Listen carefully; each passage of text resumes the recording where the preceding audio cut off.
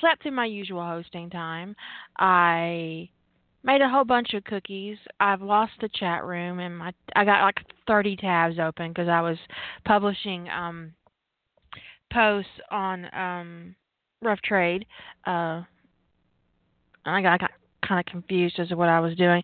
Anyways, today I made cookies, and let me tell you a funny story about my little dog, Jack.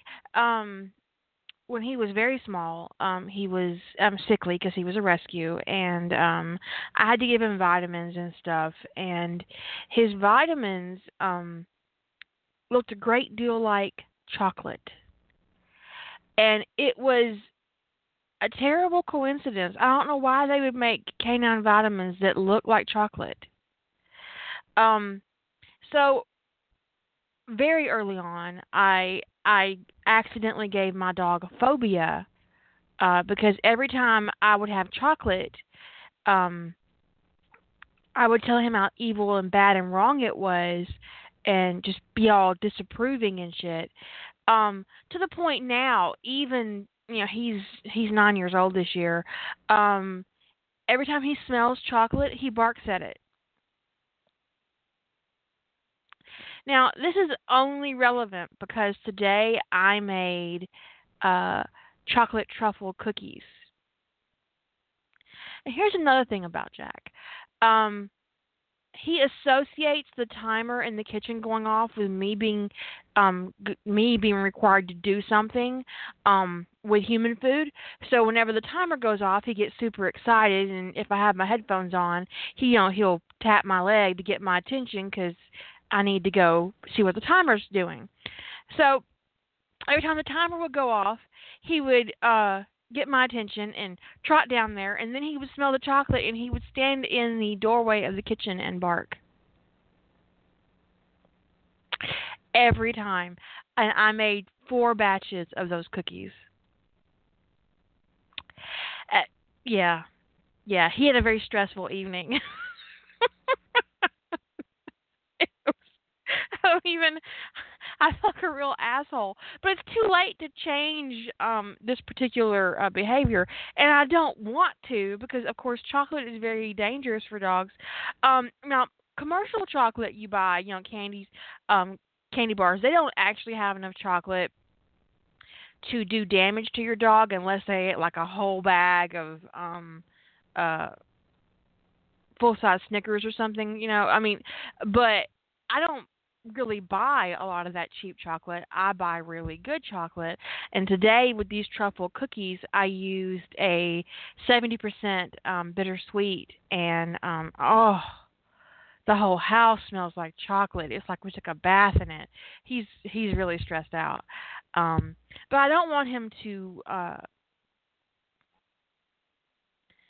not respond negatively to chocolate because it's very dangerous for him, especially in our household, as we do have a lot of high quality, high content chocolate, which is more dangerous than, say, a candy bar convenience store because there's not as much chocolate in that as what you get in some of the higher end brands. And so it's a thing. Someone asked for a recipe, and I do have a recipe. It's on my pin board, on my Pinterest, ever how you fucking say that. And I will. They're called dark chocolate truffle cookies. Yeah, they are fierce. It's like a brownie and a cookie had a baby. I, I ain't even playing. It's outrageously good. Um,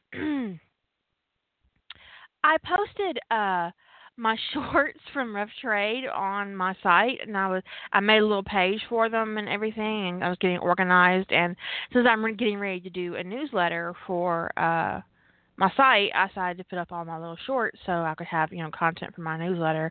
And I wanted to talk about the Big Short Challenge in my newsletter, and it would be easy to demonstrate, what I had been doing with the challenge if my stuff was already on my site.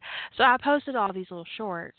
And the response was interesting in that my Stargate fans, who traditionally just read Stargate or read Stargate first, and I kind of dragged them into the Harry Potter fandom, they were all like, "Thank you, this is great, I love it."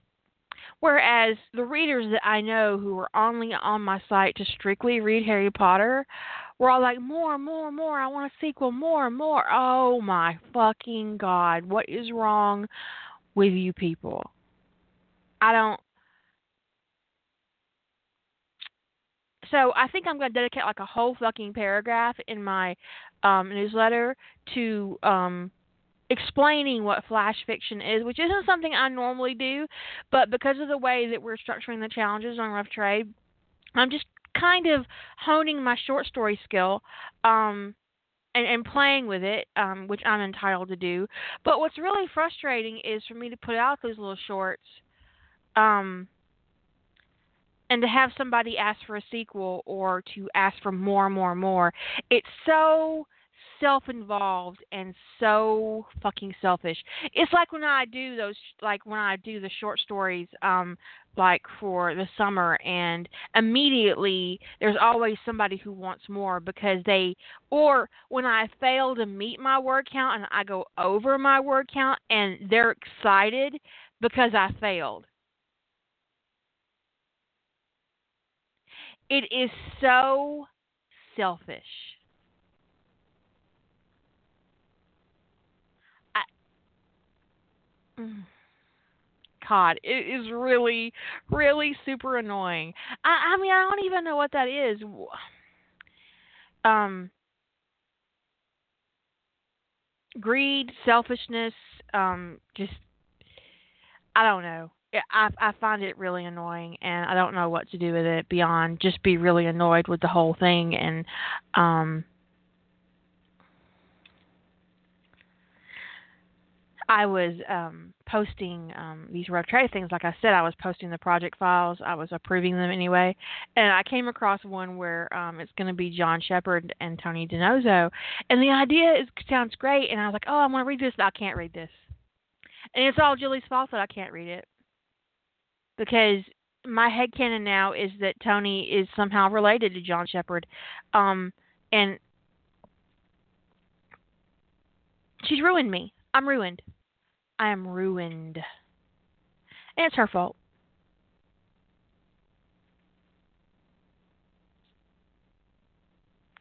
Ruined. Her fault. Anyways, so that was my day. I made cookies. I also made peanut butter cookies. They're also on my Pinterest. Ever how you fucking say that. And I tormented my dog with evil chocolate. And I slept through my podcast.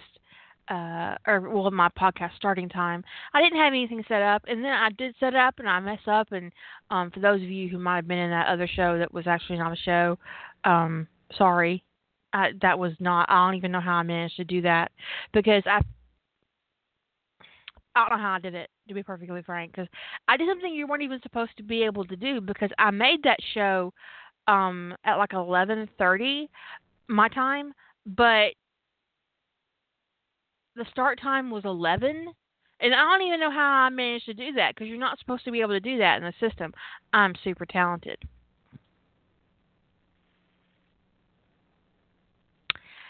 Super talented over here. Um,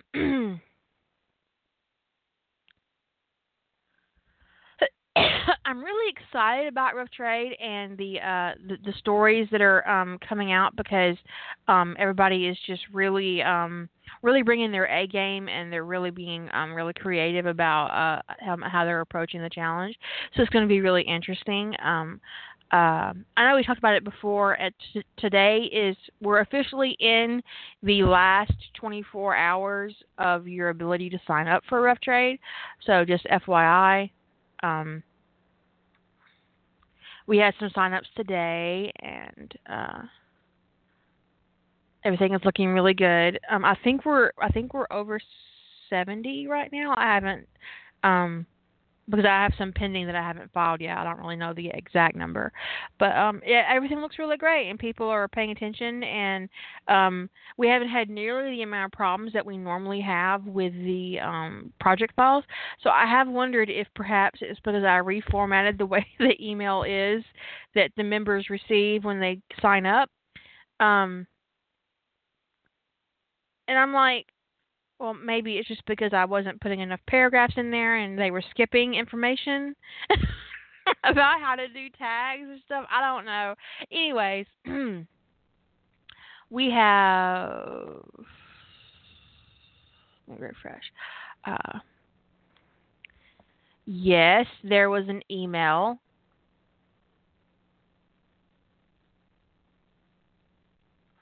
65 signups, 66 counting me, right? Or did you count me, Jilly? Because I didn't do a comment. Um, okay, 65 signups, and we have 39, 37 published profiles so far. But yes, Sadra, I did actually send out an email, and you should have gotten a copy. There's always an email, always. Anyways, I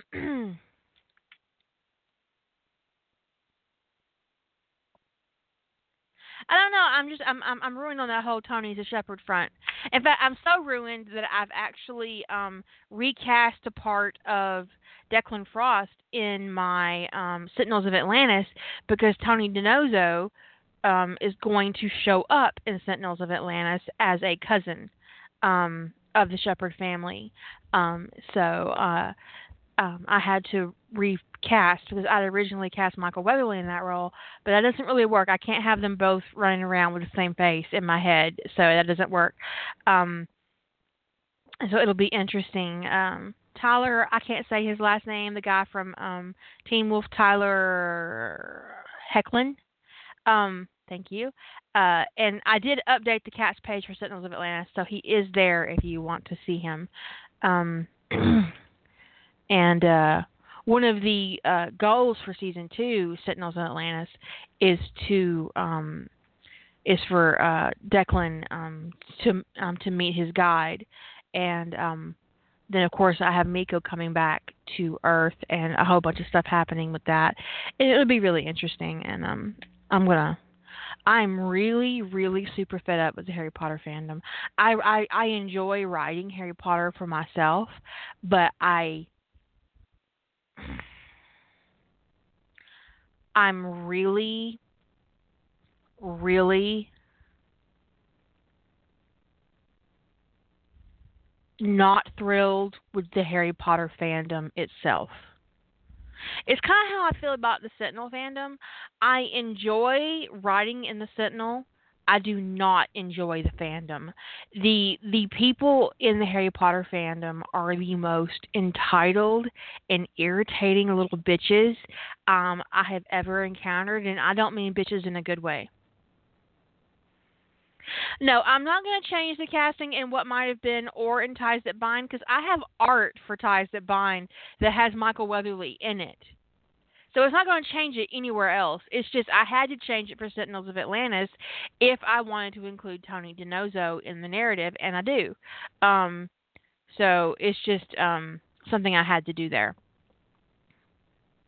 It also wouldn't change Declan Frost's casting in Valentine Legacy because he is Declan's actually on Atlantis. He's just a background character in the second book, and he came through with the second wave. So he is on Atlantis. He's just not been brought onto the scene, so to speak. But I definitely wouldn't change it there either. So the only casting change for that character is in Sentinels of Atlantis. Um, anyways, uh, Am I pronouncing it wrong? I mean, that's how I've always pronounced Declan, Declan. Um,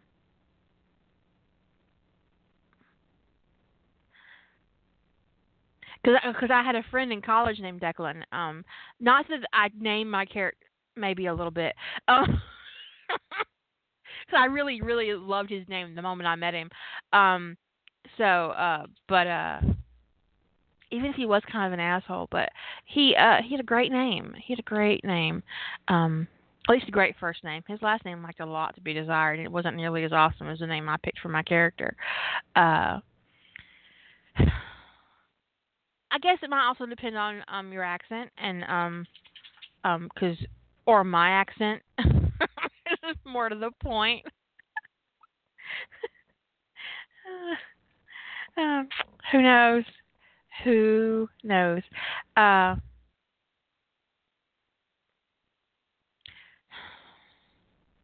Anyways, I did change the casting just for Sentinels of Atlantis.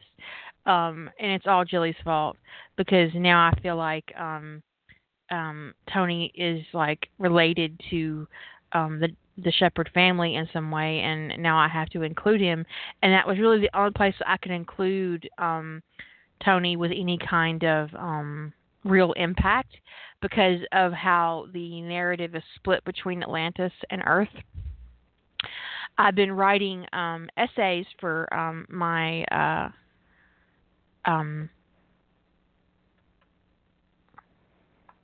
I've been writing essays for my synthetic, and today I'm in the middle of writing an essay uh, from my husband just opened the door and it's really irritating. I have the worst PMS, just to let you know.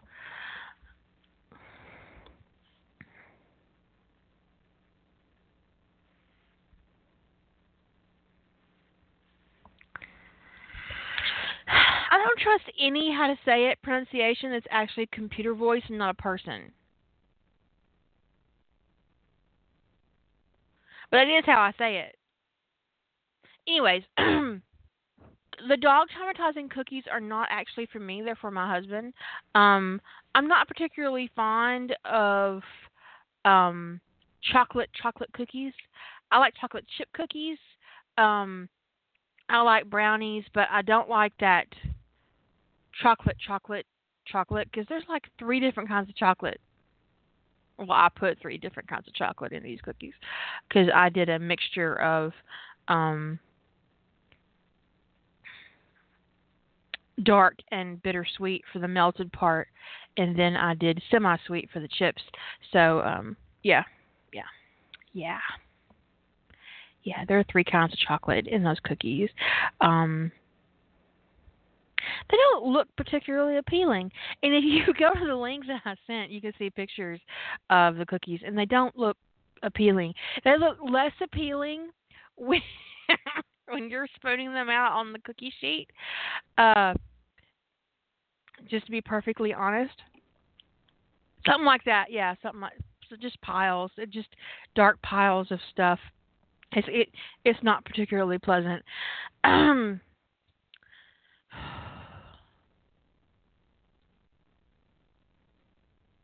Today on Facebook, I admitted to being kind of uh, super irritated with Thomas Gibson about what happened with Criminal Minds and his behavior.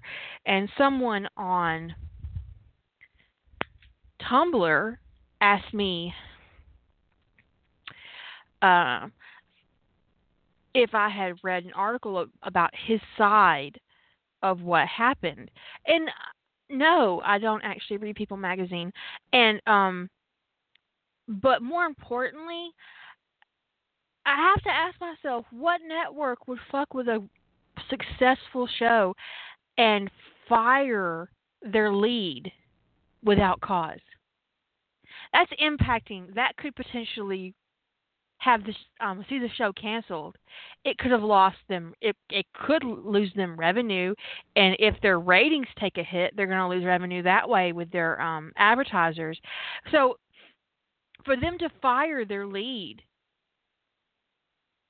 there's no telling what the consequences are going to be.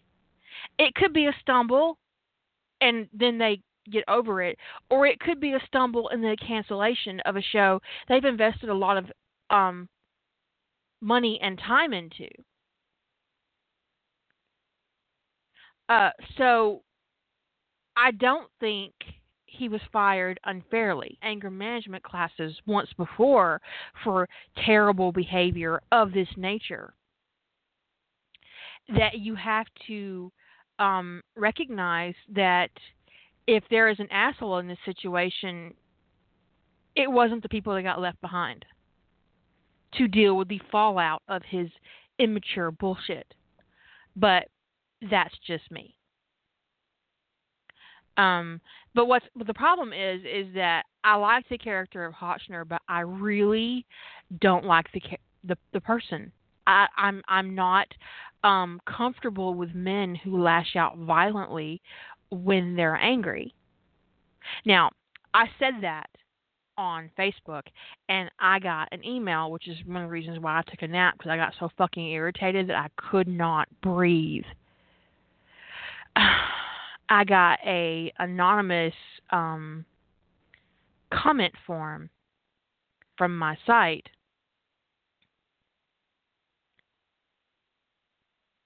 and the issue that they brought up was that there was a story on my live journal where someone grabbed me in a store and I lashed out physically and I hit them for touching me, and they said that I had no room to judge Thomas Gibson for being physically violent when I had demonstrated such behavior in the past. Are you fucking serious? Are you actually comparing the self-defense of my person with two adults having a disagreement and one kicking the other one in the leg? Okay, if that's how you want to play it. Anyways, Sybil said in the chat room that TV shows can be stupid, that they fired the lead in Castle and the show was canceled. They had to get rid of one of them in Castle. Nathan and what's her name? Stanek. I forget her first name. Fillion and Stanek were so hostile with each other that it was creating a very difficult place for everybody on the set to work. They literally hated each other, and they had been written into a romantic couple where they were married. One of them had to go. And since the show was called Castle, Santa Caddick got fired. But they hated each other. This wasn't something they did arbitrarily or because they had different choices. They literally had no other choice but to try to smooth out the show in the hostility. So I don't think that you can compare the situation between Castle and Criminal Minds and not see how that the producers of the show in both cases had no choice. Because how much hostility can people deal with on a regular basis before something has to give? And the other female actor on the show who was let go at the same time was apparently on Stana's side, and there was a lot of drama involved in that situation too. So when you when you look at Castle, it's actually a really good example of why the producers really should have gone out of their way to keep Thomas Gibson, because there's a really current example of what happens when you get when you fire one of your leads.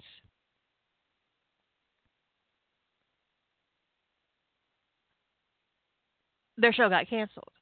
So for them to fire Thomas Gibson, to mess with their own bottom line and to risk the cancellation of their show, and to risk the jobs of everybody else involved in the show, the writers, the producers, all the other actors and actresses, It says a lot about what we weren't told about Thomas Gibson.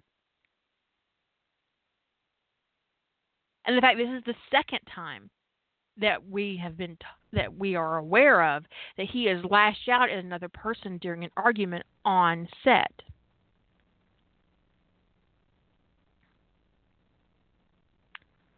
And it also needs to be said that a few hours after Thomas Gibson was fired, Shemar Moore got on Facebook and talked about karma. Now the video was only up for a few hours before he removed it. I guess he thought better of his choices on that particular front. I think that we have to consider the fact that Thomas Gibson's temper and his behavior on set is probably the reason we lost the character of Derek Morgan on Criminal Minds.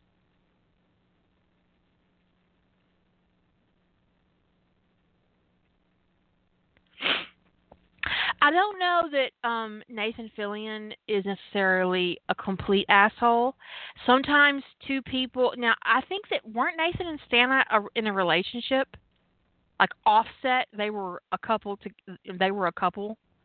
Um, Sometimes so much hurt can take place between two people that everybody's an asshole in the situation. And whatever happened between them was significant enough that they hated each other. It wasn't one-sided. They they literally could not. It, one of them had to go, and his name was on the ticket. I mean, it's that simple. I don't know. I'd seen on Facebook that they were in some kind of personal relationship. I don't know what kind of personal relationship it was. Like I don't actually follow those gossip stuffs on. I don't watch TMZ or read TMZ or any of that shit. So I don't really know the specifics of that. All I do know is that they hate each other's guts, and I know that because my husband told me he was a big Castle fan and was really upset about the cancellation of Castle. He talked about how they couldn't stand each other, and that the hostility and the arguments on set got so extreme that they would film as much separately as possible. Okay. So I don't know if you can blame it entirely on Nathan. The show was his vehicle. It was created for him. It did have his character as top billing for the show. So if one of them was going to go, I don't know how it could have been anybody but her. Was it fair? No. And the end result is of these two human beings not being able to get along is that the fans of that show lost their show. And I hope that Criminal Minds doesn't go the same way, because I've watched Criminal Minds since the very beginning, and it's one of my favorite shows, and I'd be really upset. But my point today wasn't so much that I was trying to bash Thomas Gibson. I'm not saying he's a terrible person. I'm saying he needs help. And he needs to stop ignoring that he has a terrible temper. You don't lash out at somebody physically during a verbal argument unless you have a problem. And if you will hit somebody you work with, how safe is an intimate partner from you? Anger management classes weren't enough. His ass needs to see a psychologist. The problem is that because I'm so disappointed in Thomas Gibson's behavior that I'm having a hard time liking Hotchner. In some respects, the actor's behavior has ruined the character for me. So I need some space from Thomas Gibson, and that's one of the reasons why I'm glad he was fired, because I don't have to look him in the face, and I can separate the character from the actor, and that's what I'm going to have to do if I want to continue my choice to write Criminal Minds Ties That Bind is that I have to divorce Thomas Gibson from the character of Aaron Hotchner, or I will never be able to write him as a strong, competent um, dom. Because a dominant in Ties That Bind, they don't have those kinds of control issues if they're good. And Hotchner is a disciple. He's part of Desaad's disciples, and Gerard wouldn't have a fuck up as a student. And you need to be able to control yourself. You be in charge, be in control, be somebody you can trust. And the fact of the matter is that Thomas Gibson isn't somebody that I would trust because he doesn't respond appropriately to situations, and it's damaging my view of the character, which is unfortunate. So I need some space from Thomas Gibson so that I can enjoy the character of Aaron Hotchner separately from his bullshit. And that's what I said on Facebook, and I got that question on Tumblr, and then I got that email. And a lot of people say they're not going to watch it if Thomas Gibson is not on the show. And I'm like, do you realize that means that you are advocating and that you are accepting his choice to be physically violent during a argument? That you're validating his behavior with your choice to not watch Criminal Minds?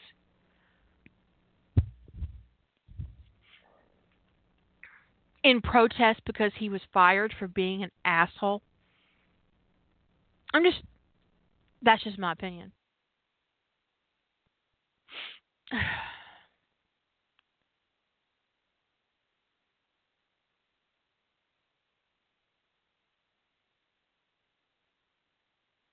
I miss Derek. I'm not going to miss Hotchner, I don't think. Um, and I'm really looking forward to Emily's return. So she was in the new episode. I watched the new episode. She was in the new episode. She came back, and I'm really looking forward to seeing how they work her into the spot, and I'm really looking forward to it. So, but if I miss either one of the characters, it's Derek. I, d- I do miss the character of Derek Morgan. I think it's changed the vibe of the show because his replacement is a lot more serious and a lot more um, reserved and not as uh,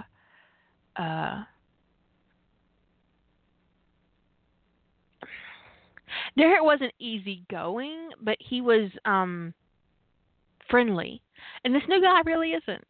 So it's a different thing. But I do wonder if we would still have Shamar Moore on the show if Thomas Gibson had had his meltdown uh, 2 seasons ago. Just saying. I'm just saying. But I don't dislike the new guy. And I like Aisha Taylor's character, and of course I'm fully on board with Emily Prentice coming back. I love Prentice. Um, I love the girl power involved in the decision. If they're going the way I think and hope they're going, that they're going to put her in charge of the BAU, I love that. It is awesome to see a female character put in a leadership role. Um, so I'm looking forward to seeing that happen, and that's just me. Uh, so I'm totally on board with that change. Um,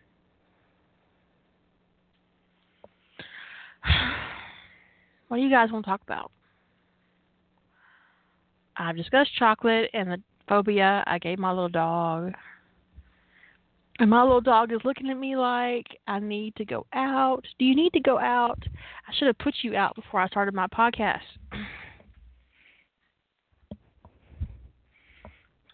Maybe he just wants water. We'll see if he comes back. So yeah, I'm not really upset about Criminal Minds too much. In that the character of Thomas Gibson is gone. I mean, Thomas Gibson's character is gone because he's an asshole, and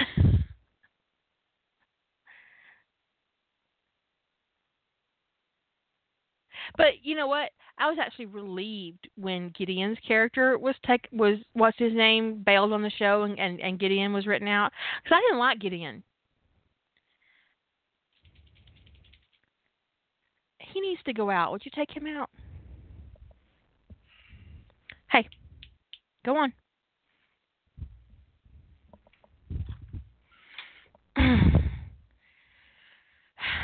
Mandy Patinkin. And Gideon was an asshole. He was a total asshole. And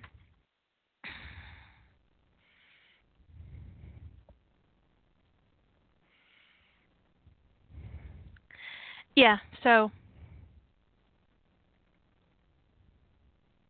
Tinkin's assholeness just kind of infiltrated the character.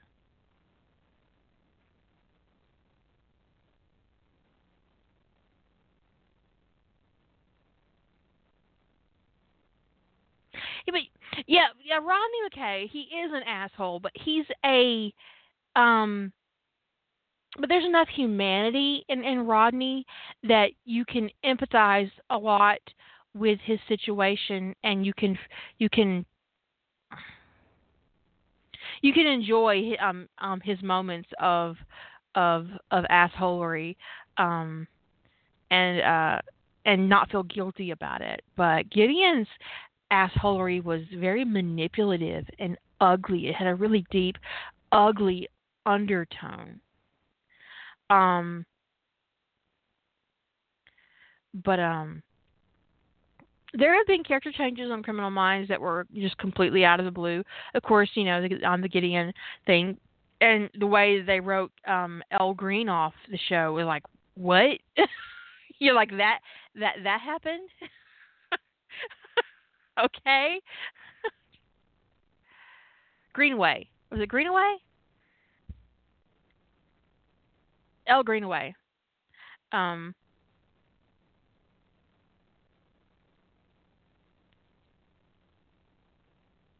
but so yeah, I really didn't enjoy the character of Gideon. I felt like he was emotionally manipulative, and it's just um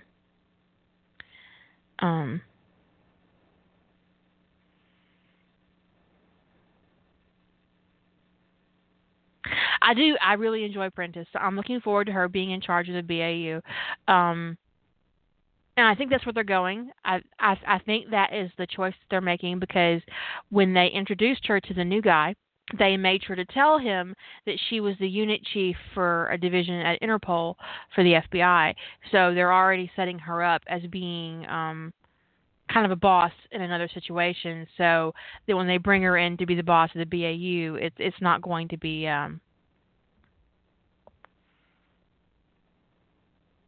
What I liked about Prentice is that she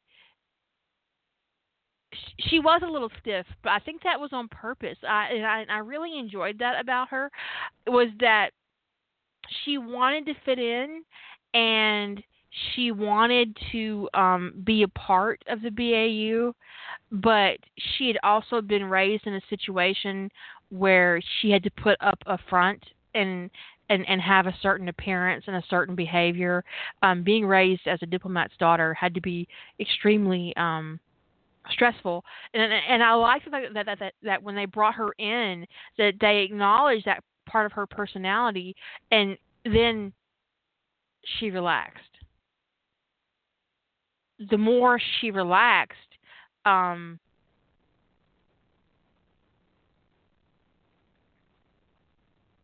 it was good. I really enjoyed it. So, um,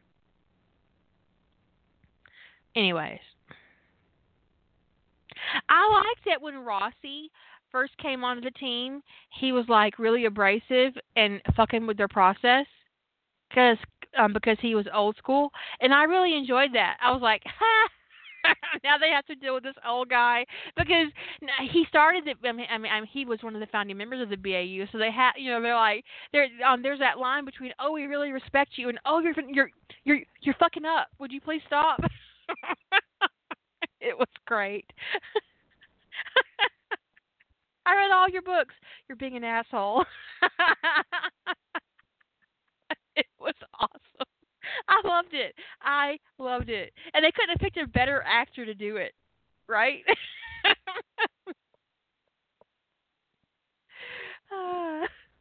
It was great. It was great. Yeah, he's pushy, but he means well.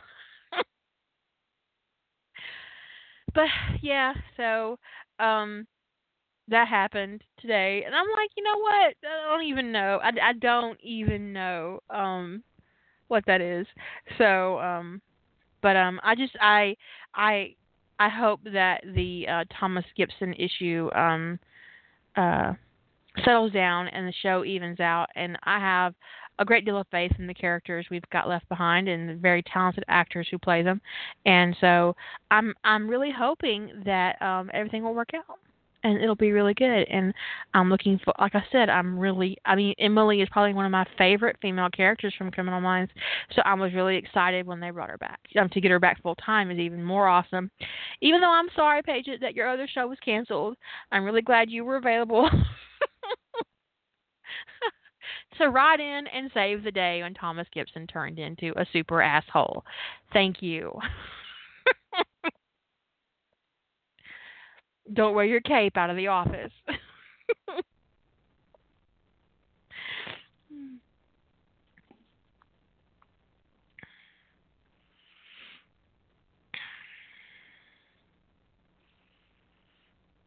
Although I watched the new episode tonight, well, it was new for me, but it was from Wednesday, because I just hadn't watched it, and Emily is dissecting the new guy based on his desk, which is empty.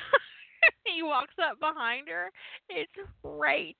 And she's like, and she's just like, I'm not sure. There's something personal here. He doesn't have any connections. And she's just full blown, just, and he's right behind her the whole time. It was hilarious. Ah, good stuff. Good stuff. um, but and the difference is that with Rossi, it was like they didn't know what to do with him, but she just tore this poor dude apart, and it made him like an unsub. She was treating him like an unsub.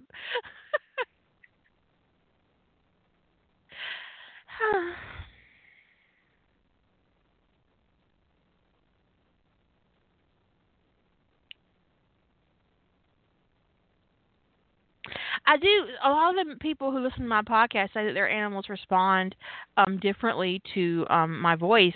There's one lady who says she can't listen to my podcast on her speakers. She has to use her headphones because every time she tries to listen to my podcast on her speakers, her dog flips.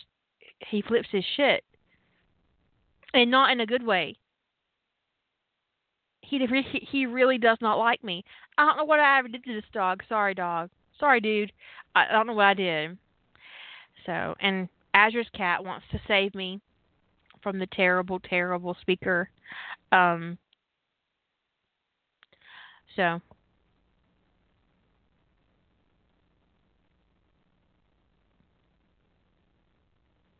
don't know.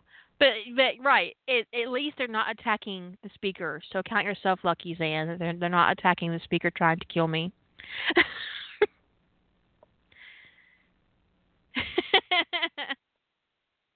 Who knows? Who knows? Um, my sister has two dogs. One loves me, and the other one does not. So I can have one like just begging to be petted, and the other one looking at me like I'm the devil. And there's like, what? I don't even know what I did to this dog. I mean, I have no idea what I did to her, but she does not like me at all. Um. Meanwhile, the other one would be content to lick my toes if I would let him. I hate that. I hate dogs that do that. I mean, I can't be mean to him because he loves me, but why you gotta be licking my toes? I don't. It's terrible. It is absolutely terrible.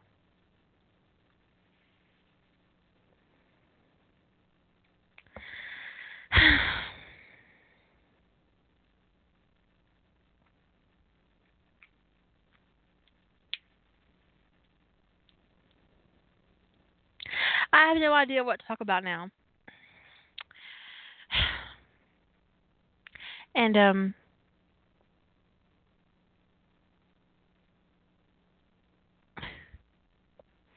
I I'm really super irritated with Harry Potter fans. And I'm like, you bitches need to stop. And I really, and honestly, and I've said it before and I'll say it again, I didn't have these problems when I just wrote Harry and Draco.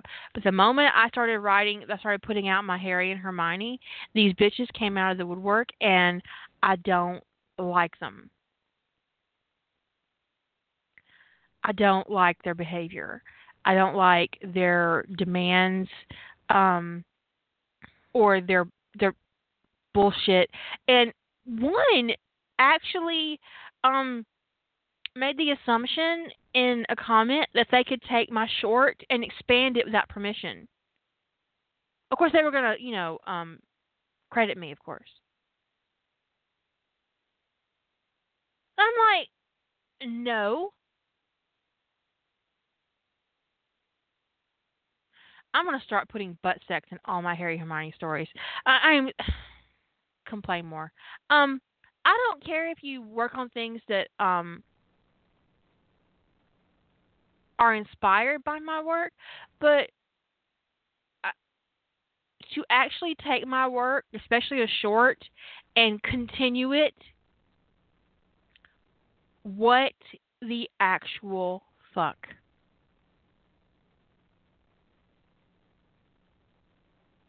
And one of them implied my shorts were prompts.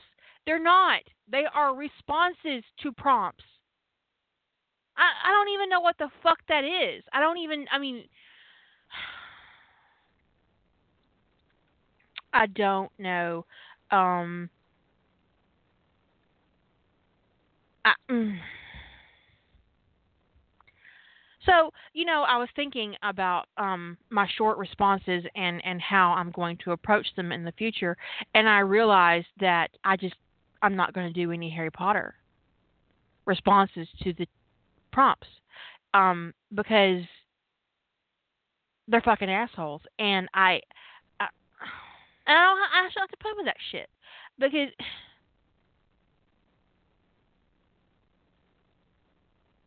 it's really annoying. Then, earlier in the week, I had some asshole comment, long time no write. Hey, Kara, long time no write.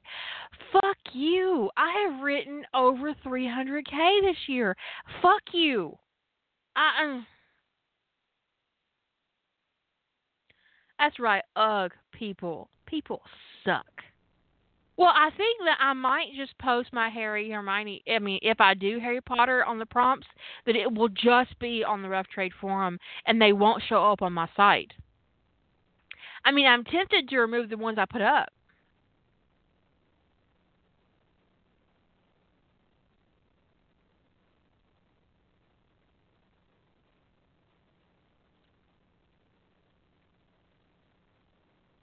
It was so irritating. It was absolutely so irritating. Now, Julie and I had a conversation about these shorts, and I asked her why she was formatting hers the way she was, and she responded. And this is while I was putting mine together and while I was putting my page together. And I'll be damned if the reason that she listed as why she wasn't doing hers that way on her site didn't almost immediately appear in my comments.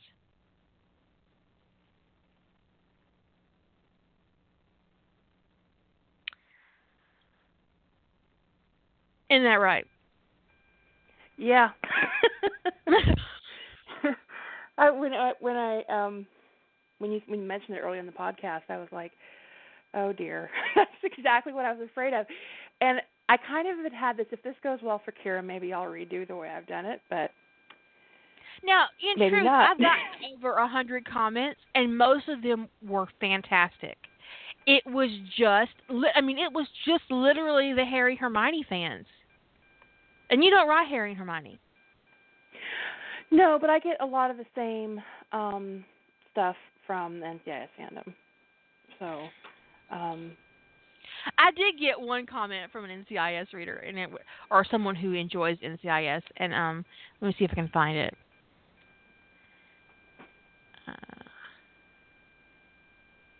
And I actually laughed because I was like, "No, I don't think so."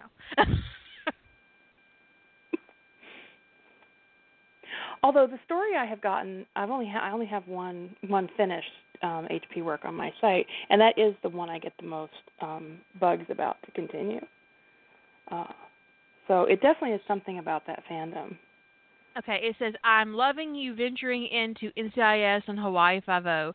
I can't wait for a more in-depth NCIS fic. Oh. Why don't you get right on that? I'll just drop everything for you. Now, I'm sure they didn't mean it that way, but I'd already gotten, but no, literally, the only problems I had with my shorts were the Harry Hermione fics. And it was, I'm going to continue this on my own. Will there be a sequel? I want more.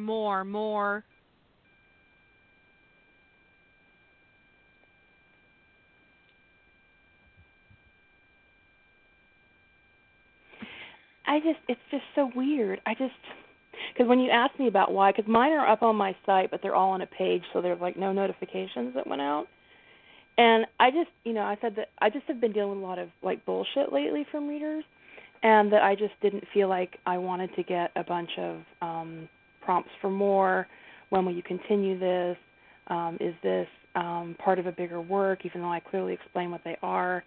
And I just said, my threshold for this, I recognize that, sometimes I deal with it fine, but sometimes I'm like at my limit. And right now I'm kind of at my limit. So I decided to put them on my site in a way that was fairly unobtrusive, and they're kind of all together. And I don't know, I just felt like it would reduce the amount of, it would reduce people even noticing them, and therefore automatically cut out a lot of the commentary on them.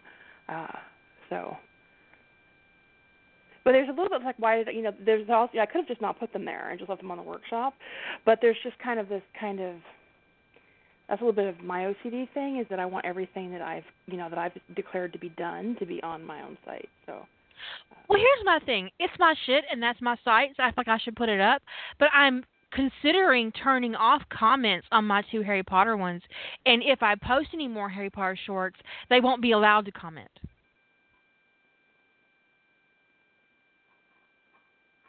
Yeah. Not that stops anybody who wants to. No. It'll stop the positive commenters, but it will not stop the people who want to ask you if they can use your story as a launching off point for their I shared a link in the chat room just now, and it's just linked to my Big Short page on my site. And it says at the top, the Big Short is a short-form writing challenge hosted on Rough Trades Forum, the workshop. The prompts come in 2 forms, a word challenge and a single character challenge.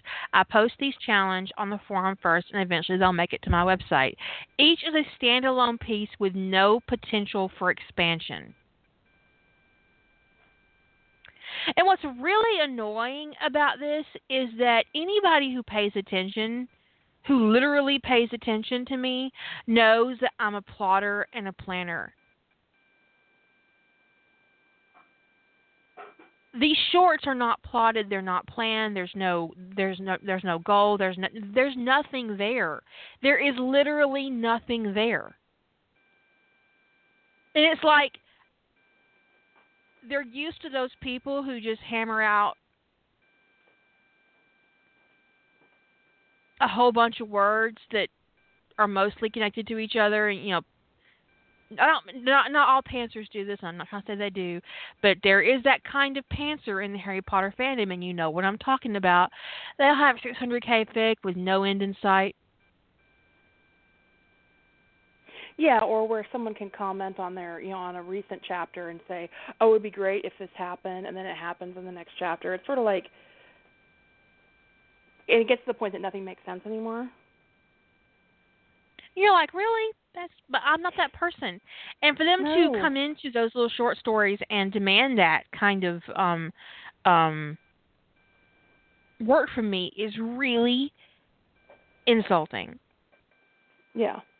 And these shorts, there's a couple, I think there's been a couple that inspired me to maybe want to write something longer, plot out something longer that was inspired by a similar concept, but not to expand upon. I have no intention of expanding on anything that's there, and I have no intention of including any of the shorts into a longer work. But some of them, a couple of them, I was like, oh, well, that turned out pretty interesting. I'd be interested in maybe taking those themes and writing a longer story that I plotted out. But what's there is there, and it's done, and it's over, and there will be no more. And it doesn't seem to matter which way you phrase it. I feel like I need like an image that periodically flashes up on the screen like every 15 seconds. There will be no more. It would really annoy the fuck out of people, but it might make me feel better. Yeah, Azure's right. 1,000-word stories with 2,000-word author notes. It's just tragic. Here's the one that says, if I ever have the guts to attempt my own fanfic, do you mind if I use this as a possibility? I assume you want an OA credit for the prompt, which is pretty standard. Original author? Is that what that is? I guess. But here's my question. In what single way was my flash fic a fucking prompt?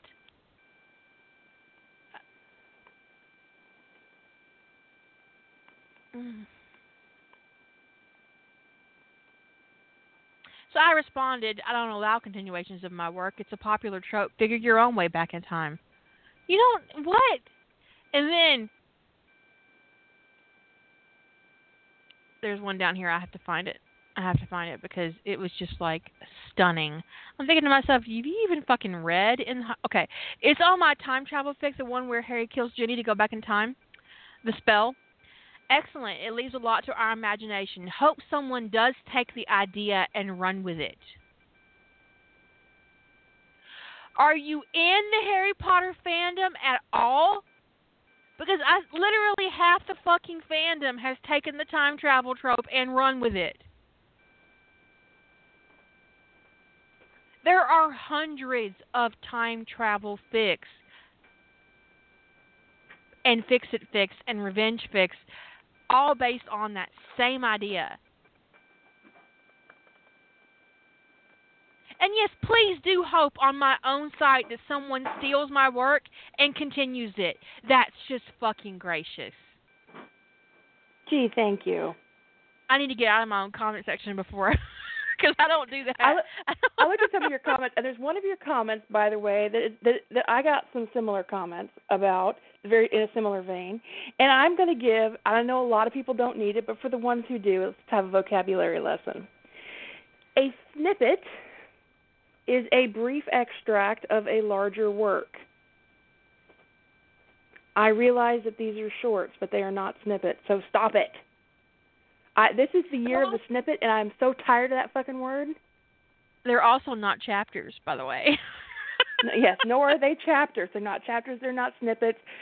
They're not previews. Quit it. This is it. That's all. And, whether it's 1,000 words or 120,000 words, if I put it on my site, it is finished, which means you will never get the only snippet I have ever put out is on the workshop beginning scene of that plot drift story I did, and it's about 1,000 words, I think, maybe 800. That's a snippet. There you go. Anybody who wants to go to that thread and say thank you for this snippet, and I will not say a fucking word, but I don't want to hear it about anything that's finished anymore. I'm going to start issuing penalties. Okay, someone asked me in the chat room, is it possible they're misunderstanding the header on your page? The header literally says, the Big Short forum is challenge. Okay, I post these challenges on the forum, and they'll eventually. Maybe I do need to reword it, but that's what I get for assuming my readers are smart.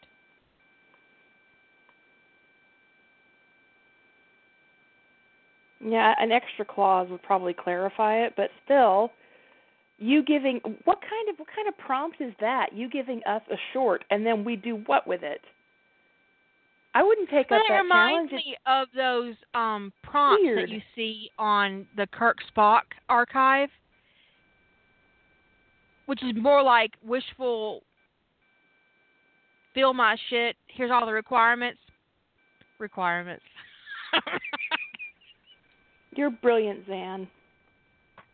Requirements.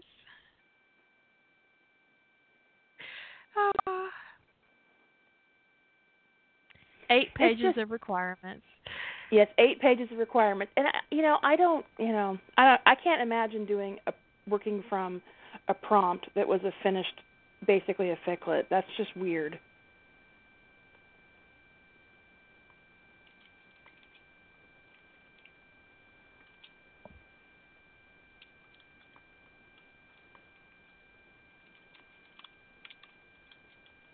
Build a fic workshop.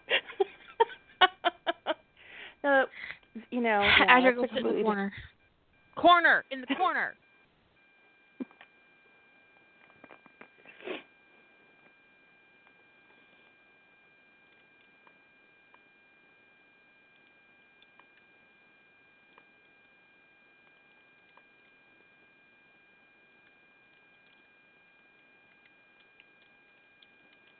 No, we don't have the budget for the number of special Snowflake awards we would need.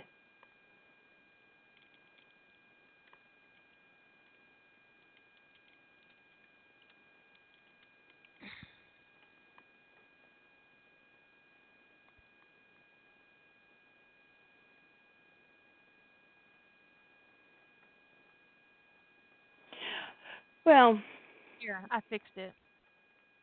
We'll see. what'd you say?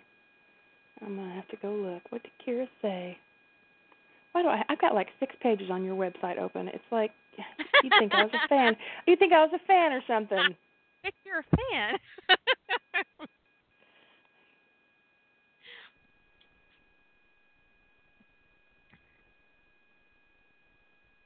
These short works are not prompts. These are my responses to the forum prompts. No, you cannot use them as prompts, and you cannot continue my short work with a longer work or write a sequel. For fuck's sake. Yes. And I'm probably going to go into my Harry Potter ones and put that on there. And I shouldn't have to explain myself like this, you fucking morons. I'm sorry. I'm just.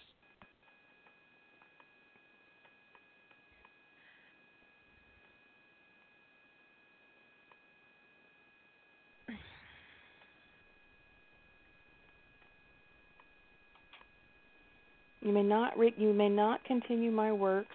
You may not bug me about doing more. This is all there is. And shut up. Shut up.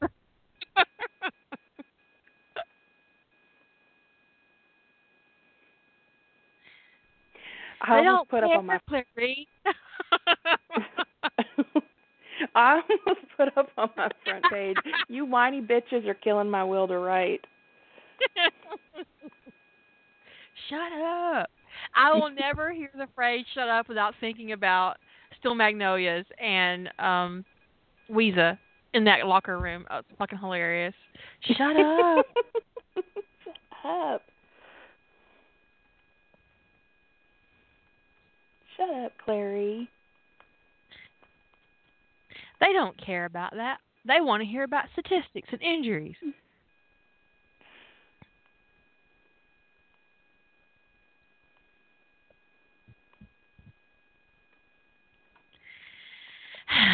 I haven't even absorbed the titles of most of these stories. I didn't even absorb the titles of my own because I hate titles. I hate titles with a passion.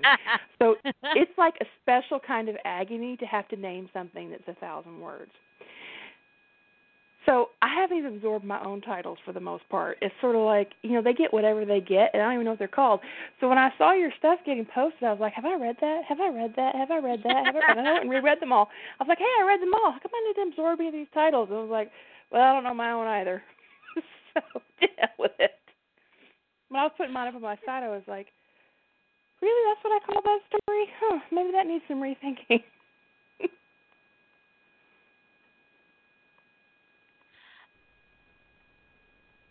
I don't, sometimes the title is really, with these shorts, they were really easy to title. And my favorite short out of all of them is my Tony on the Beach with Steve, which I think I'll call Give In. Yeah, I think I call it Give In. And that's probably my favorite one out of all the ones I wrote. Although I'm terribly fond of Never Enough, which is the Jack Spencer thing, 'cause damn. Yeah, that was really like that. Yeah, that was a lot of damn. And I was telling Jilly in the bitch chat that if anybody was going to give me a daddy complex, it would be George Eads. What? Yeah, You mean yeah, Daddy King? What? No, come on now, George. I started on a Jack Spencer one just for you, Yeah. and it's like that word is just like it's like palpable in the air, and I just keep right, Daddy. Oh, It Daddy. could come out of Spencer's mouth at any moment. At any moment. I don't even know what that is. I don't really have that kink, and I don't even I don't even know. I mean, the thing is that when it comes to Georgie's, when he was on CSI, that is the last thing that would have ever crossed my mind. If anything, that character needed a daddy. He wasn't going to be one. Yes. But Jack Dalton is night and day different from Nick. And the difference is stunning. And Nick was very sweet, and Jack isn't. Jack is I don't even know. I don't know what happened, George. He's just like dirty in all the right ways. I don't know what it is. Because Nick, I never had that vibe from Nick, but George, oh my goodness, Jack, I don't even know what you did. Yeah, the Nick, that particular ship, one of the big ships in CSI, the Nick Gill one, it just never worked for me. It never worked for me. I kind of avoid it like the plague, and I did see a lot of daddy kink in that, but it didn't matter what it was. I just kind of went right by that particular ship. It just never quite. I never quite boarded that one. No. I don't. The one thing I say about Gil is that I don't get a daddy vibe from him. I do get a fatherly vibe from him, and that isn't the same thing at all. Yeah. And I really didn't like the character of Gil. I think my favorite character on the show would have been Nick, but I would have definitely not paired him with Gil. I don't know who I would have paired him with.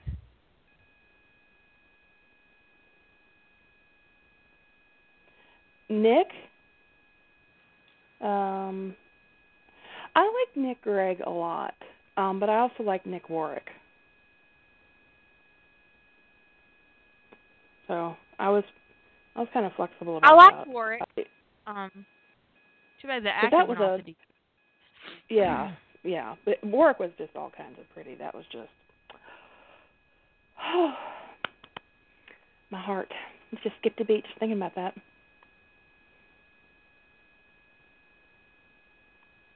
Yes, the eyes. Oh, that's just. Why am I blanking on the actor's name? Gary Dourdan.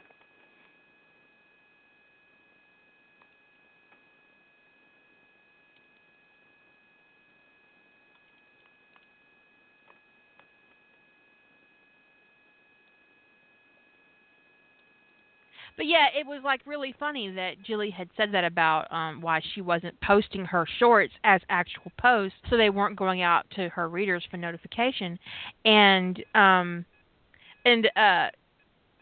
response to her was that I said I pretty much arrogantly assume everybody wants to read what I write. So I want to make sure they get all the notifications they need. But really there weren't that many responses to more. I need this, or I want to continue this, or it was just the ones that did were really fucking irritating.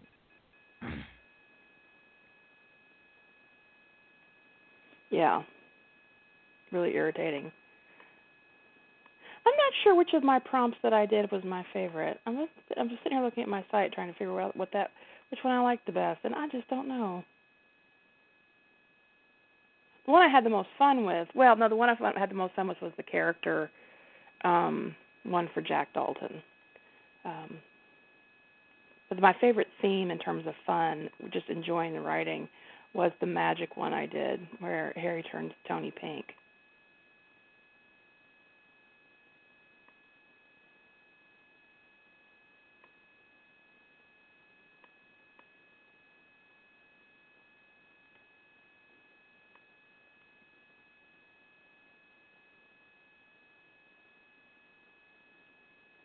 But you know what?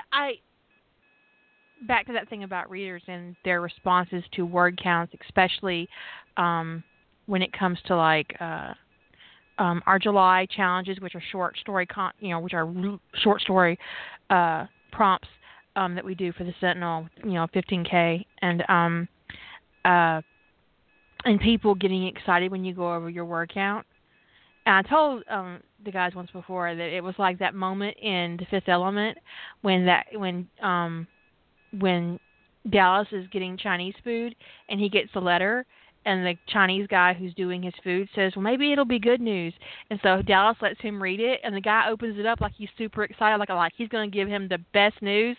And then he reads it like it's the best news, and he's like, you're fired.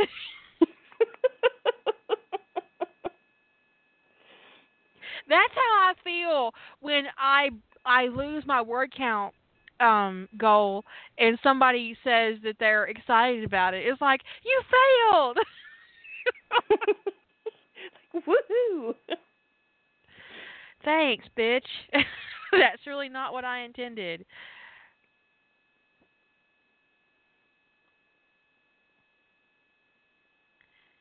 Really annoying. You failed.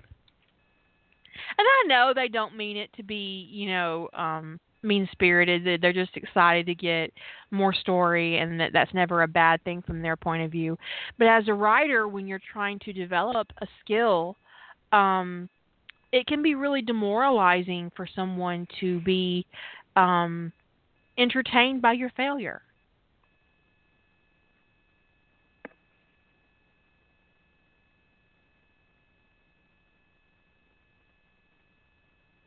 It is demoralizing. And not care that you didn't meet your goal, and because they're so selfishly focused on what they want that they don't. I did get it this year.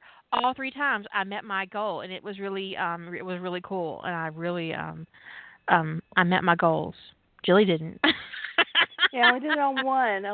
Well, one of them went I think 200 words over, which 200 words is something that I can in an edit take out, but when I'm posting live, there's just no way to make that happen.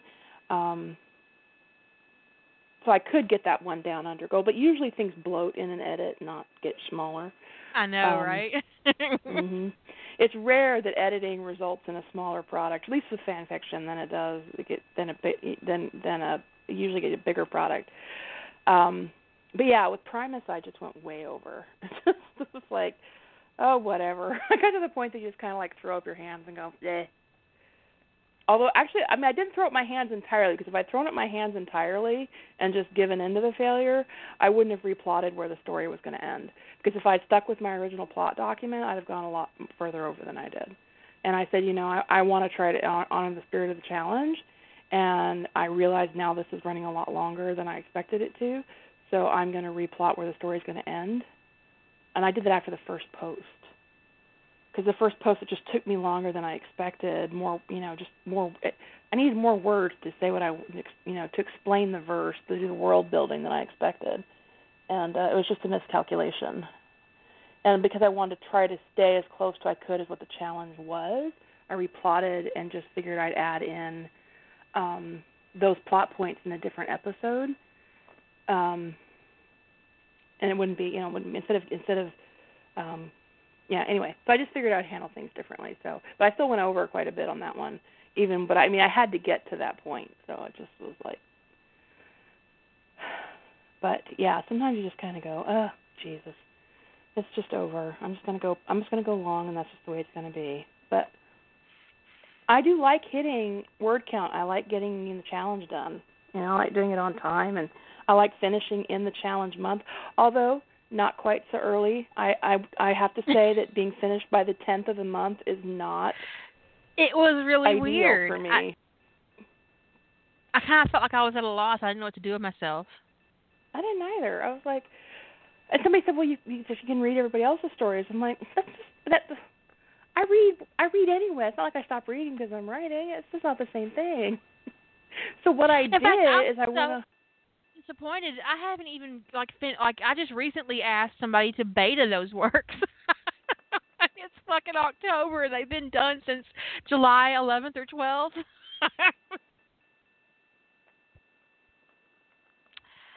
I got nothing.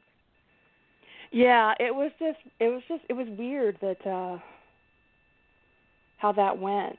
That I was done. So what I did, my response to being done so early was going off and plotting at least 4 or 5 other Sentinel stories, and I started them all. So they've all got a few thousand words, in there. And like all of mine, I'm trying to think. Fracture's the only one, which was my leverage one. Fracture's the only one that I can do anything with right now, because the Lucifer one has to. That's when I made the miscalculation on that was sort of so demoralizing for me. The story's fine as it is, but I have to completely replot the future direction until I've got that set in my head. I can't publish that first story. And then Primus, I decided that I wasn't going to put any of that out until I had the first 3 episodes of that arc done. So the writing done, but so it's all just sitting around percolating. It was just really annoying. It was being done so early. It was like, what the hell?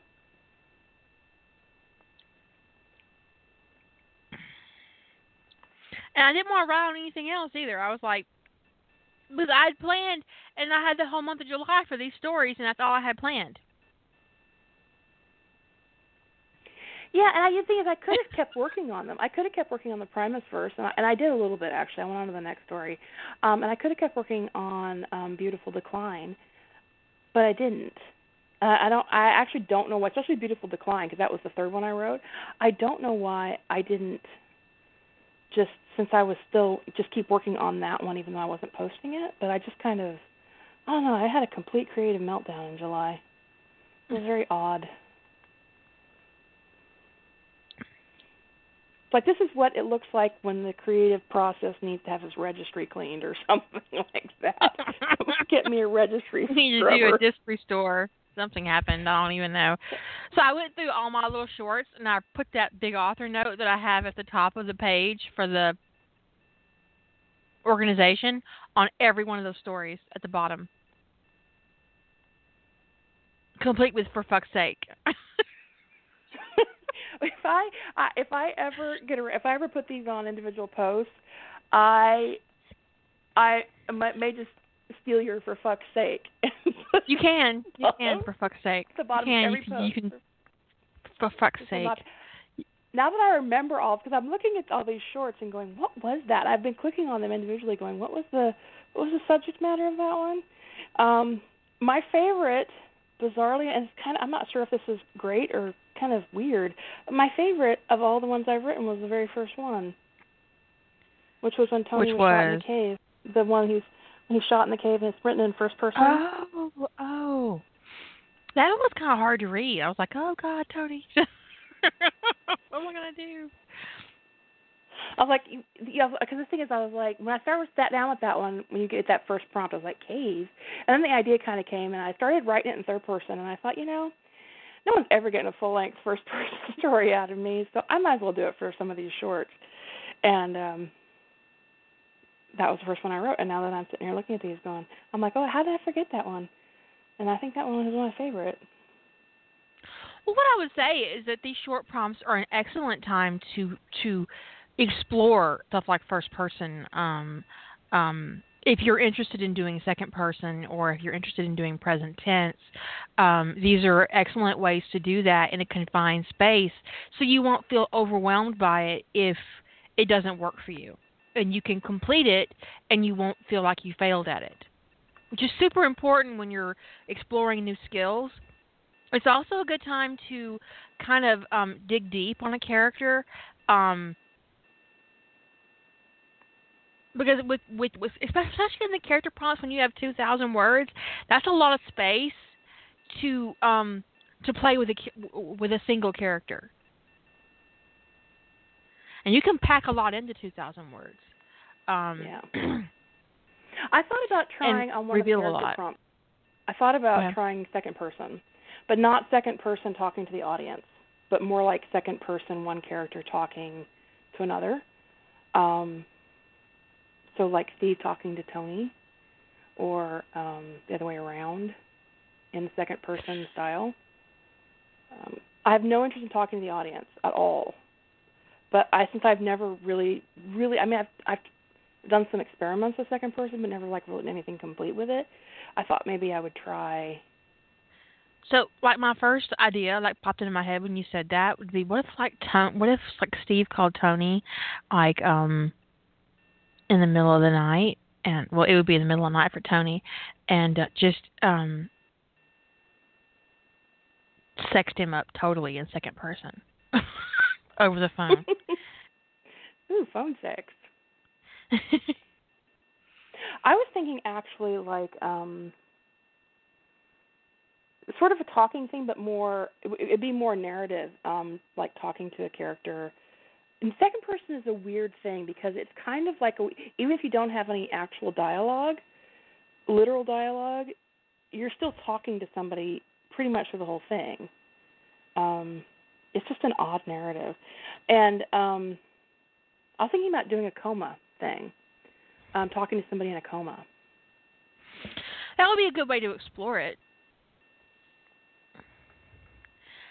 I hate second person, so it isn't something that I probably really would do dig into. I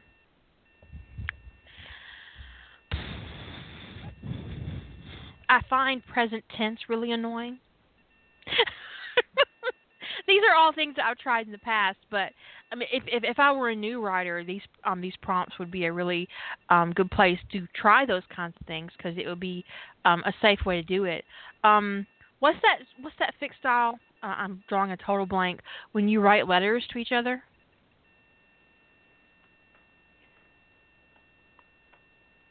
when you're epistle, E-word. It's an E-word.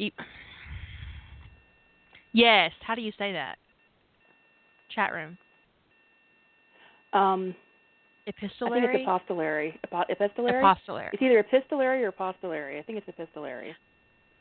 For those of you who want to try that format with 2,000 words in a character prompt, that would be really easy to do, to write emails or letters back and forth to one another in a very confined space between two characters.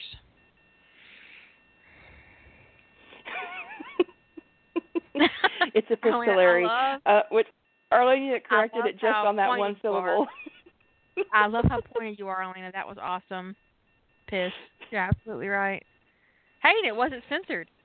I think that a round robin in a forum environment can get very, very confusing. And the only way it would really work is in a controlled situation where you could trust all of the other participants to go in the order they're assigned. Yeah. Otherwise, you would have 5 different people responding to the same section.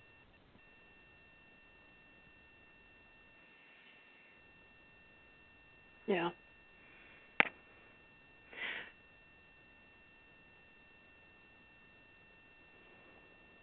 And because there's nothing, we don't currently have threading on the forum. Um, People couldn't leave comments in the round robin part of the story, so it would get really I don't know. I'm not sure that the workshop is a good place to do a round robin. No, we'd probably have to do that on LiveJournal if we wanted to do something like that. But even then, you run the risk of 4 or 5 different people responding to the same section. Yeah, you have to assign an order. So like your round robin would have to have an order. So like, that's the only ones I've ever done. It's like, Kira goes and then Lady Holder goes and then Azure goes and then Jilly goes, and you don't know what you're going to be writing until the person ahead of you posts their next part. I do not want to go after Azure.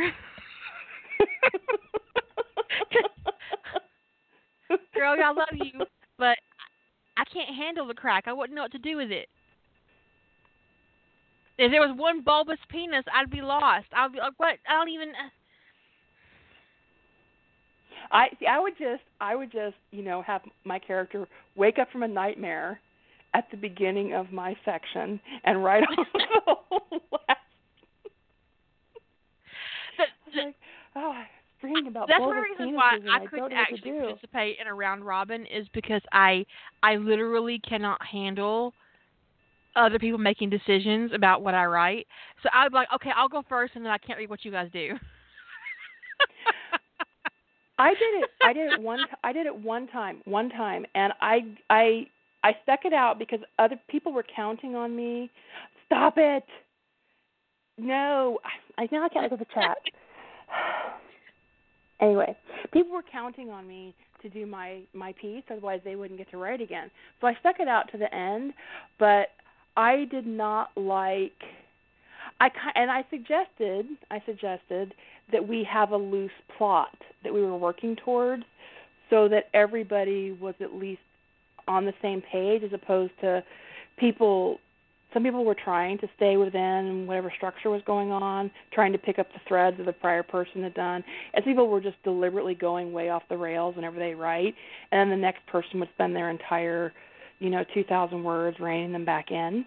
And it was very frustrating for me. So I had suggested that if we did this again, or I participated again, that we have an actual plot, that we were, had an end game in mind. And they said that was too restrictive, and I was like, okay, this isn't for me. So I never did that again. I was like, no.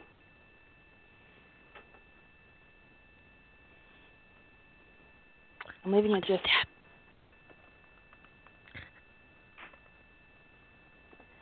I'm just, there you go. I put a couple random comments in because that stalwart stalk had to go away.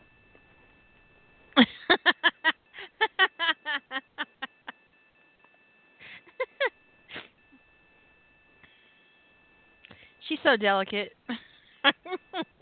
I am a fragile little blossom, and we're just gonna have to deal.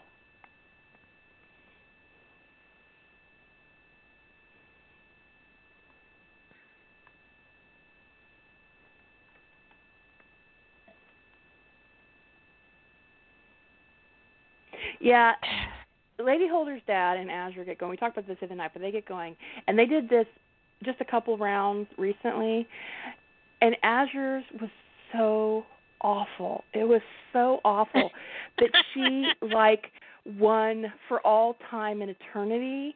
Because there's just no way that anything will ever be that bad again. It was just. I told them that Azure's bromance with Lady Holder's dad is getting out of hand. It is. It's just like, what the hell is going on here? And I'm going to find it so that you guys can appreciate, the horror that we had to be exposed to. We would never limit your awesome.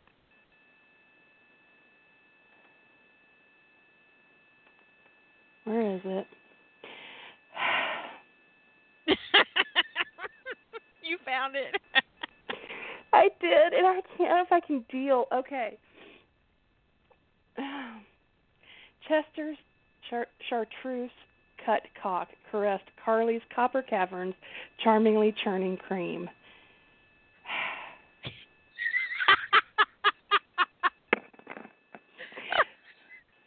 So that flashes on my phone is an IM notification, and I look over. I was doing something else at the time, and I look over and I did a double take, and I was like, "What the fuck is going on in chat?" They get now, together. see, what the way they happened is that Lady Holder started repeating things that she saw in the chat to her dad, and her dad caught on to Azure's little game and started to play along. So now Lady Holder has to type in her dad's responses into our chat. So she's an enabler. Either that or she's just a terrible victim of the whole thing.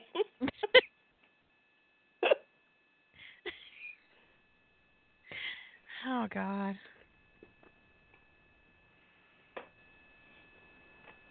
And her Lady Holder's dad did try to top that, but I just, in my opinion, he didn't succeed. He was good, but he didn't succeed.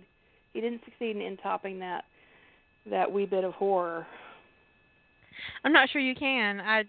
I think she did win. And although he did make good use, nice use of the word conquistador. Carlita's crimson cleft consumed Clyde's curvaceous cave conquistador. So.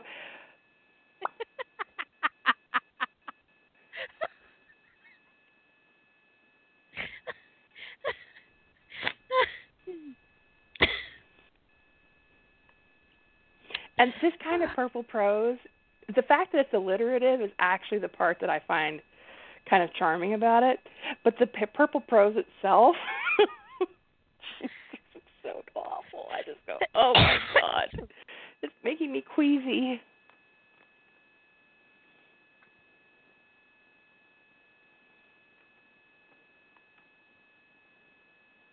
Maybe we should just set her dad up on Rough Trade and give him a little section of the forum where they can go do that.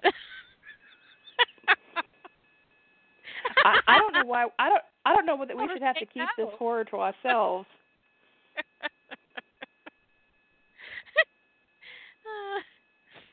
Why you gotta ruin his fun?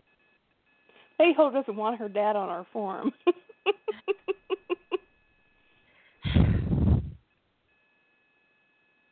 In her defense, I wouldn't want my dad on our forum either.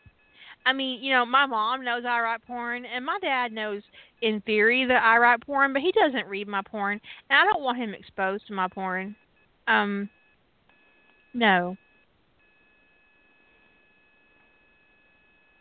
No. Some things just don't need to be.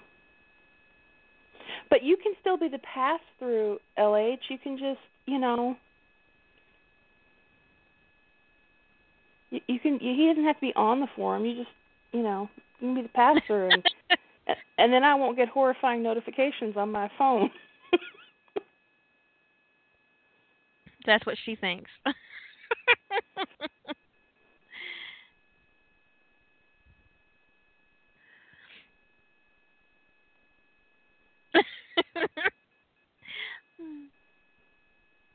Just so you guys know, there was an enormous edifice later in the conversation.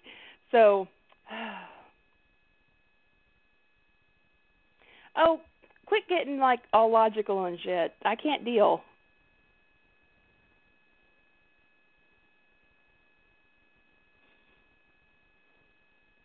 That is amazing, Azure.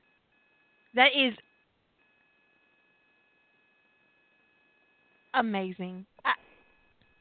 Paul's plum passion pole passionately plundered Patty's pleasure pit.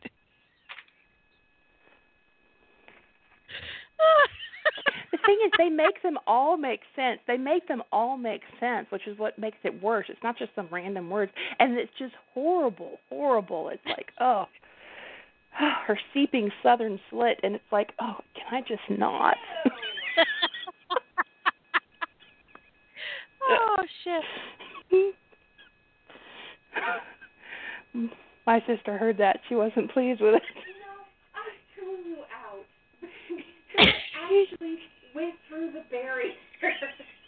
The membrane that puts the filter between what you say not paying attention because you're on your radio show, and that just zooms through like a fucking bullet. I'm sorry. She sounds just like you. Oh. Like a fucking bullet. She wasn't pleased by that. She managed to ignore all that other stuff, but that last bit just made her very unhappy. That's what you get for being nosy. She really does usually do a really good job of ignoring. Like a bullet. I didn't write it. Well, I'm glad for that. That actually came from a piece of published fiction. She's in there going, you can't tell me that's okay. I'm like, well, I didn't write it.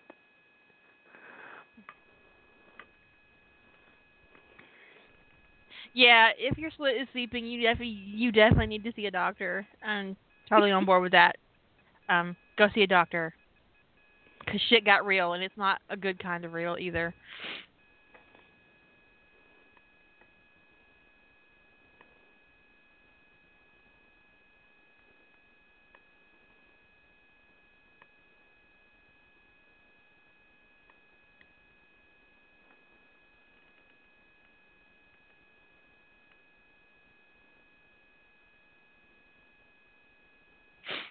I'm kind of hungry. Are you? Well, it's about the cereal hour for you, or pot roast. It's about the you know. cereal hour for me, or pot roast. But I had some chicken and rice. I did a wild chicken. I did a chicken in a white wine sauce and wild rice. That sounds really good. But I did the wild rice kind of like a risotto, but not quite like a risotto. What I did is I pan fried I marinated the chicken in a little bit of white wine and dry seasoning. It's like a little dry marinade. I kind of mixed it with olive oil and just rubbed it all, and then I let it sit for a while. Then I flash fried it, seared it. Then I put it in the oven with some wild rice and some chicken broth, and cooked the rice in the oven. Ooh. With the chicken in it. And it's a takeoff of a recipe I got from Everyday Food from YouTube, where she does an Asian chicken and rice. I did Italian. I replaced all her Asian spices with Italian ones. I did the white wine and the and the wild rice, and I really didn't think the wild rice would go well with the Asian, but it worked out. It's a really good method. But if you use an arborio rice, you have to leave it in the oven a little bit longer than you would with a wild rice, which is much more delicate. Anyway, it was really good. I'm really enjoying it, and there should be some left. So I'm gonna go eat it later after the show goes off. And I used a boneless chicken thigh. Hell yeah! Oh, that's good. That's right.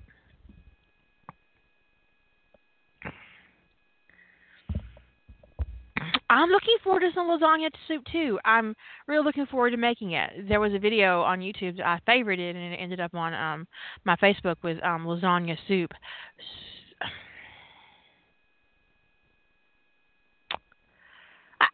I'm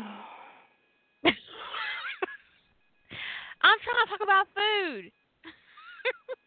Quim is never okay. Just saying. Not even when it's mewling. Not even Lady then. says, who on the podcast, Quinn quietly quilled Queena's Quim. Ladies, don't let a man quill you. She's taking the big challenge, busting out the Q word.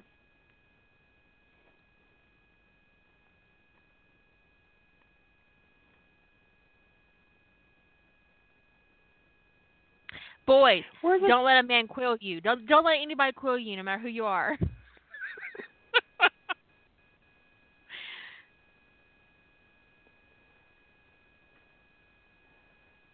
Words with Friends doesn't let you use a lot of nasty, dirty words. It's just unfortunate. Or even sometimes not so dirty words. But you can't use the word cock. You can use cock. You can use ass. You can use damn. You can't use cunt. I have tried. I know, me too. I've tried multiple times. Like they're going to change their mind. It's like every time it appears in your hand, you have to try. It's like you feel morally compelled, like you know it won't work, but you do it anyway. Can't use fuck. No. Because I try every chance I get. But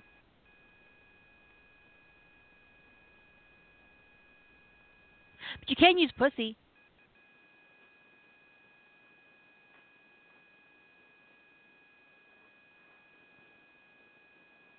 Well, pussy has another. It's just like cock, you know. Ass has another definition, and cock has another definition. So they're showing up in a regular dictionary. I wonder what dictionary.com says about pussy.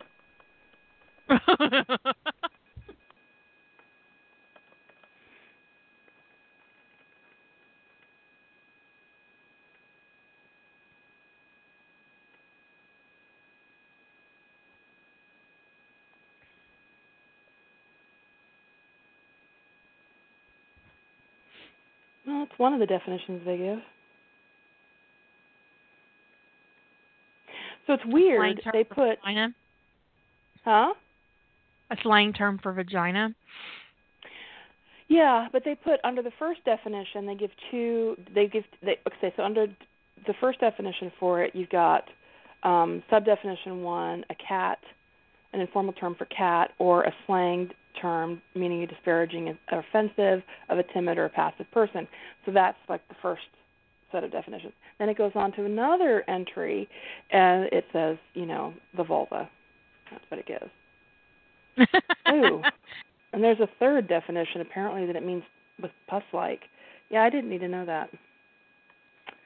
Moving on. The difference between pussy and pussy is not much, apparently. Not much. Just in the way you say it. It's all about the situation.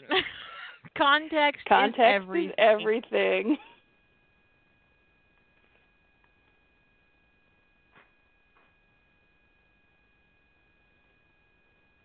Pussy. It's just not a good word. No, pus isn't a good word. We just don't, pus never, in my opinion, pus never comes up in a positive way. There's just no context for it that you're going, yay! That's so exciting. I'm getting a lot of interesting feedback on my world building that I've been showing to people, through my notes on Facebook. Is it freaking them out? I don't think they... I don't know how to... I've gotten some private messages from people who apparently really didn't understand what world building is to me, personally. Not everybody approaches world building the same way that I do. I find it very beneficial to write diary entries, personal logs, depending on the fandom, little essays on, and I have a whole bunch of essays on magic that I produced when I was doing the replotting for Harry Potter and the Soulmate Bond, and I have essays on ritual magic and runes and just all things that I wrote in my little notebook about the ideas of how that worked. I also have extensive essays and notes on the scenes in Ties That Bind, that's just especially to do with exhibition, which I wanted to make each one of them oriented, and that they advanced the plot and they weren't there just for gratuity, and also that they were each, even if some of the acts were the same, that they uniquely impact the reader and the characters involved. And I think I accomplished that, but that's very difficult to accomplish when you're doing the same thing in different settings if you don't put some effort into it. So in displaying my process, I think people are kind of weirded out, and I don't know what that means. I really don't think my process is all that weird.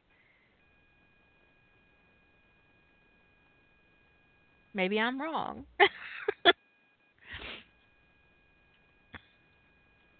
I don't think your process is weird. That was really slow. Well, I was sitting there thinking through. I was like, is there anything you've done or anything you just mentioned that I think is what struck me as strange? And I was gonna say maybe when you were writing, doing your complete rituals in the notebook, and people thought you were a Satanist.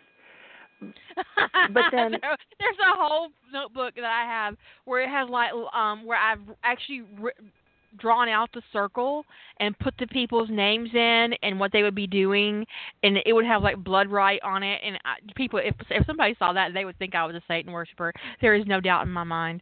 But actually, and even that was I was even thinking over that one when I said none of it seems weird to me, because even that one, which I wondered if how would I find that necessary to do that? And I think if I were writing a complicated ritual, I would, because especially if you have a lot of people involved in the ritual, you got to keep up with the moving parts.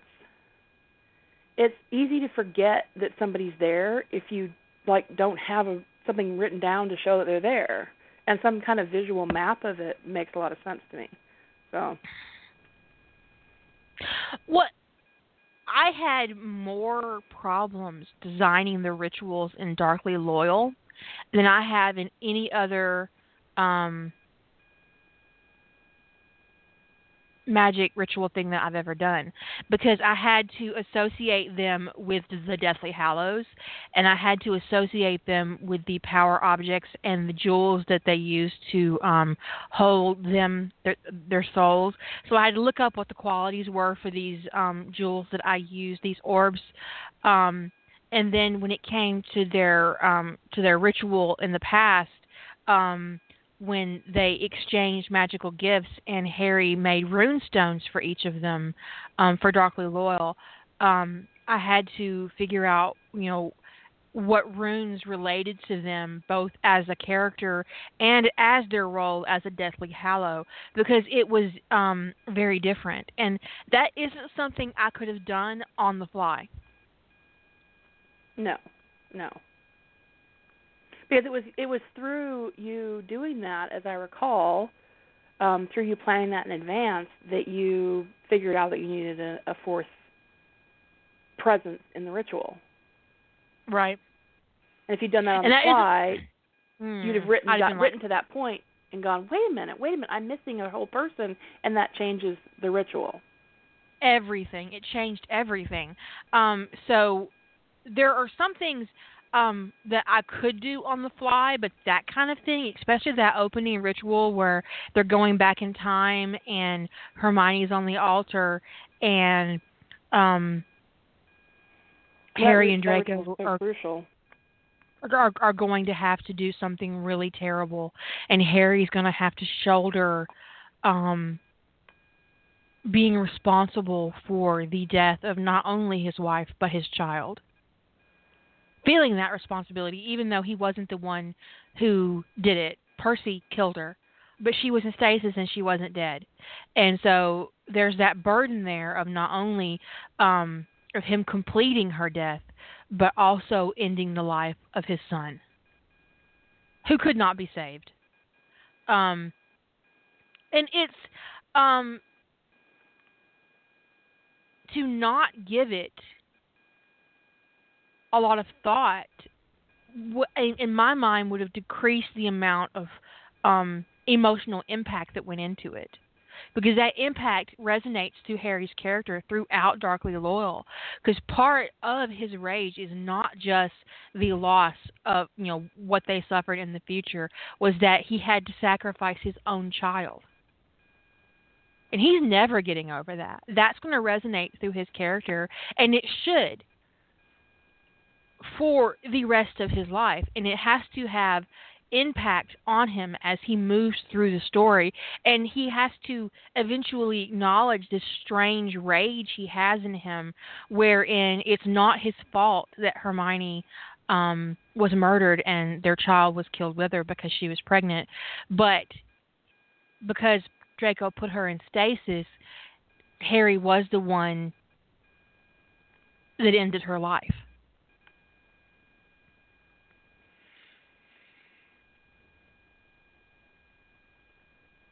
And Dracula Loyal Sand is the one where they go back for revenge, and Unsinkable Plots where they go back to save magic because magic is dying and they don't know why until they get back in time. Yeah. Dracula Loyal, they're just mad. They're just furious. They're absolutely furious and they want to kill everybody, and they do. It's awesome. I think that when I reference several rituals I don't really get into much, but I really only use one major ritual in Slytherin Black, and it's when his soul was rendered back through time. But I wrote almost none of the ritual, but I understood exactly. I mean, I don't. It was all done with arithmetic equations, so obviously I don't understand. There's nothing literally for me to draw on, but I understood. I did plan out the workings of how all that was going to happen. So even if I don't ever reference it, it's like the more you have of that kind of stuff, if you ever do need it or you ever need to refer to it or write a plot point around it, it's already decided. Otherwise, when you're making, and I know this from my pantsing days, is otherwise when you're making decisions on the fly, sometimes you make the same decision different ways as you move through the story, and then you have big plot holes and consistency issues that are harder to work out at the end. Well, I think the Horcrux is a perfect example of that. Because I don't think the Horcrux existed when she wrote the first book. I agree. That's the way it reads to me. Because later on in the series, and J.K. Rowling admits that she knows the Horcrux ritual, that she figured that out. And of course she did, because you don't have something that evil in your story and not know how it gets made. But she's never revealed how it gets made because it would invalidate the beginning of her first book. Because he didn't do a ritual. He walked into that nursery, killed Lily, and then tried to kill Harry. There was no... He wasn't there to create a Horcrux. He was there to kill Harry Potter. Now, fan fiction has him creating a Horcrux on purpose, or maybe he was there to get an object to do it, and Harry was just collateral damage. Well, no, that's not true. He was there to kill Harry. And so she's never going to share what she thinks the Horcrux ritual is, because it literally invalidates the fact that Harry could be a Horcrux. Yeah. I think based on my reading, and I have to admit, I probably, of all the Potter fans out there, I probably read the least in the fandom.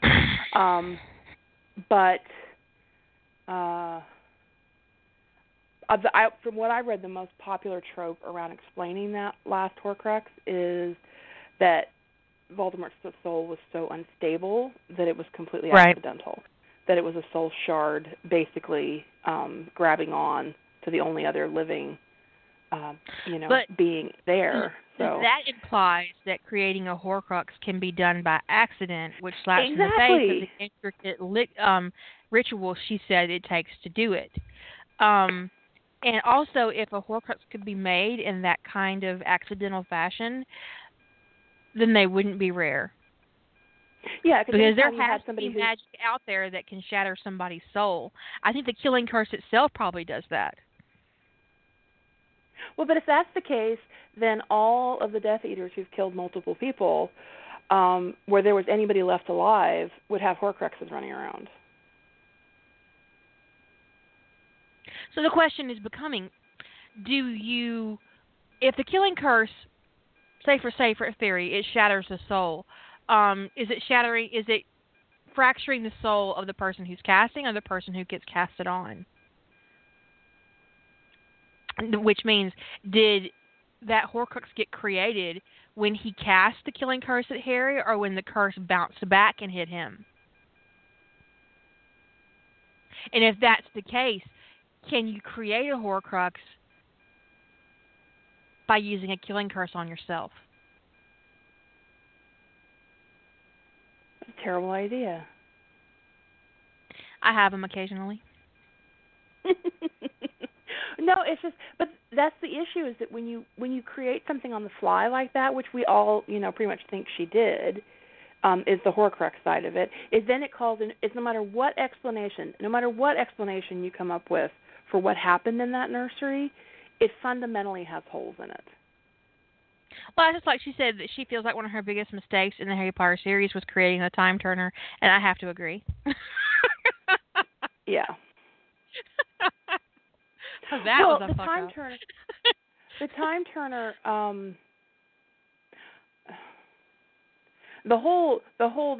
I know, we talked about that a little bit. The cursed child thing. What they're doing with the time turner and that makes like zero sense, because if any of that was possible, the magical world would be so fucked up. It would be there. There's just no way. It would be so fucked. But not only that, it then makes. And I know she didn't write it, but if the person who did write it didn't stop to think through the consequences of what that means, for the fact that they put that kind of power in Hermione's hands when she was, a third year? Yeah. What the hell? She turned 14 her third year, so yeah. So that's just, brilliant. I mean, that's just you just don't do that, And I always figured they had a limited range. That was kind of where I'm like, well, they can't go back more than a few hours or a day at most or something like that. But even then, time turners would just completely screw things up, and it was a terrible idea. She needed a Kira Alpharita in her life to help point out consequences of crazy decisions she was making along the way. Do that? Yeah, that's not a deal. That may not go well for you later. If I was Harry Potter and I found out that time turners existed, my first question to Dumbledore would be, well, why the fuck didn't you use a time turner to go back and save my parents? Exactly. Instant Dark Lord. Time turner turns Harry Potter into a Dark Lord. In his third year. Because you apparently only need to go back for 5 minutes to prevent anything, that kind of crap, from happening. Anyways, we're down to 40 seconds. I hope you guys have a great weekend, and we'll talk to you later. Say good night. Good night, everyone.